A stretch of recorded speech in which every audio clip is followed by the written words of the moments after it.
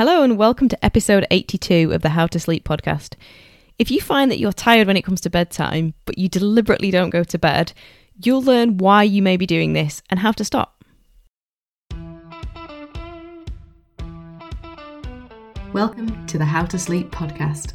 I'm your host, Nikki Blakeman, qualified adult sleep coach, a previous sufferer of insomnia and mum of three. I believe that sleep is fundamental to your enjoyment of the life you have worked so hard to create, and I support adults like you who are struggling to sleep to get back to sleep and back to living your life in full colour and with maximum energy. This podcast is for you if you are taking ages to get to sleep, or waking in the night and can't get back to sleep, or both. Keep listening to find out how sleep works, the essential elements you need to get the sleep you deserve, and actionable steps that you can take.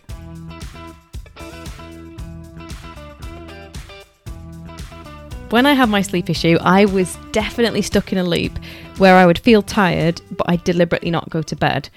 Although I had no idea at the time that this is an actual phenomenon and it's already been studied and it's been labelled.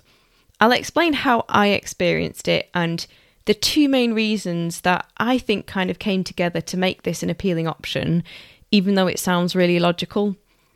So the first reason was that after a full day of work and then spending the early part of the evening with the kids, I just felt a sense after they'd gone to bed that I deserved some adult time without the kids, without work, without an agenda.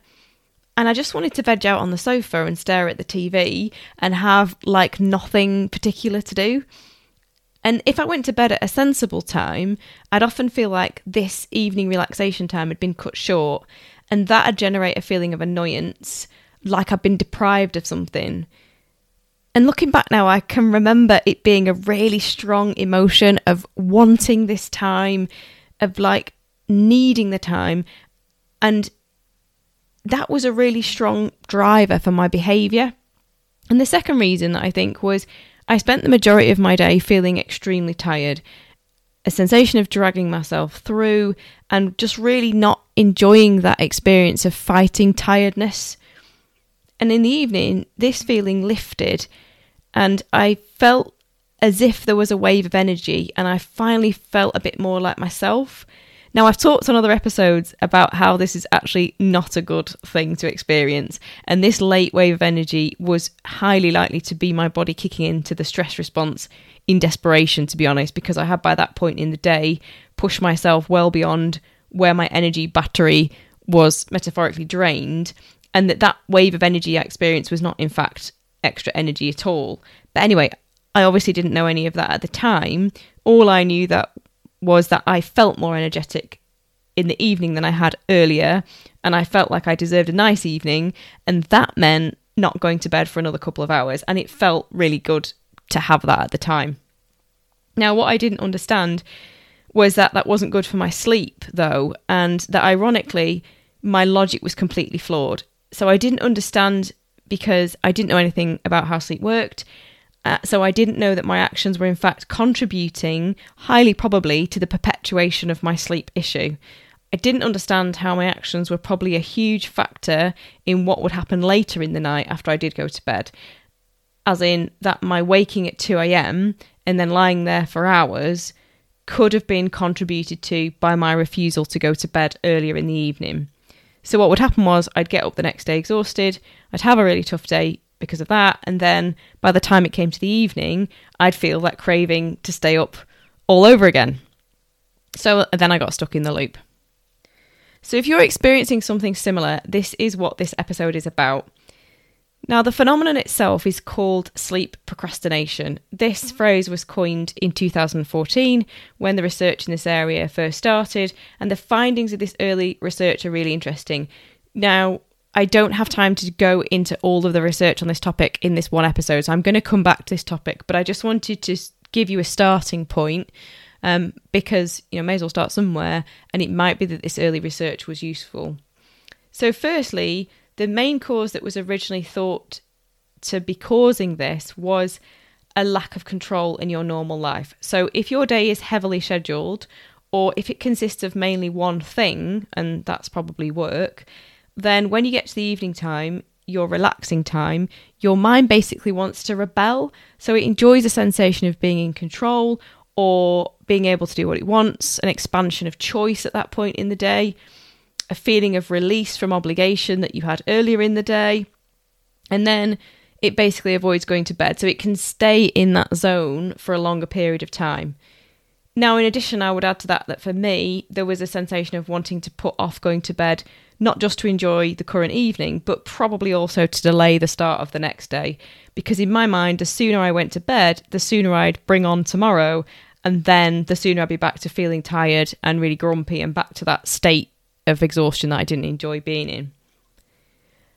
And the research showed that there's another aspect to this mind game, and that's that if you're characteristically a procrastinator in other aspects of your life, or if you have low self-control in other aspects of your life, then you're going to find it more likely that you get into sleep procrastination too.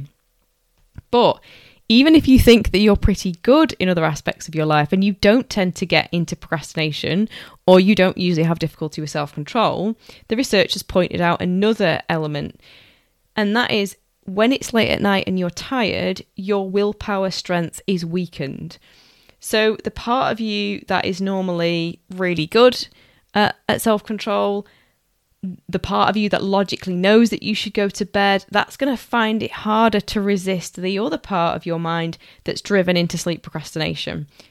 Now, the research didn't consider the circumstance specifically in which you would also have a sleep issue as well on top, but I bet that that's only going to exacerbate the problem because you're even more tired. And the other point is that modern technology is really distracting. So when we look watching TV box sets, when we're looking at our phones all the time, these are really compelling viewing, and it's harder to tear ourselves away. And obviously previous generations just didn't have these options. So that may in part account for the relatively recent increase in sleep procrastination.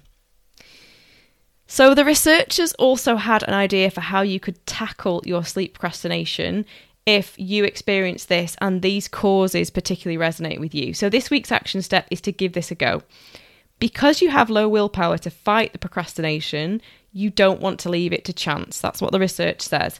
So you want to set yourself up with a plan in advance and then put in place things that will help you to follow through at the right time. So an example might be that you decide in advance that you want to go to bed at 11. And because you know this, you set in place all your electronic devices to kick into wind down mode at least an hour before at 10. So if you have an iPhone, you can set this all up on there. It does it all for you. It'll notify you that you're going into wind down mode, and then at bedtime it shuts off all notifications so there's no distraction. Then you can create other cues. So perhaps you could agree with your partner that they're also going to go to bed at the same time. And that can be really useful if they don't have a sleep issue, because obviously they're less likely to be tired and they're going to have more willpower than you to actually follow through.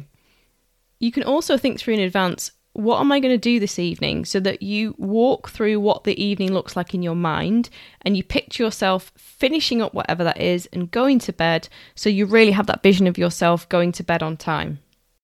And you can also make sure not to start any TV shows or start any tasks that you know are going to finish after your pre-set bedtime. And perhaps you could go a step further and put your TV on a timer so it actually shuts off at that particular time. So hopefully you get the idea anyway. Have a plan in advance, picture it, and then put in place cues that make it easier to follow through. All right, why don't you drop me a note and let me know how you got on. Have a good week and thanks for listening. Thank you for listening. I hope you found some value in today's episode. If you did, and you know others who would benefit from hearing this information as well, then please share with them. And if you would be so kind as to leave a positive review of the podcast, this will support me in my mission to spread the message of sleep as wide as possible. Thank you so much. If you can't wait until the next episode and you want more guidance right now, then head on over to my website and get access to my free sleep resources. Link in the show notes. Or follow me on Instagram @nikki.blakeman. Wishing you a peaceful night's sleep.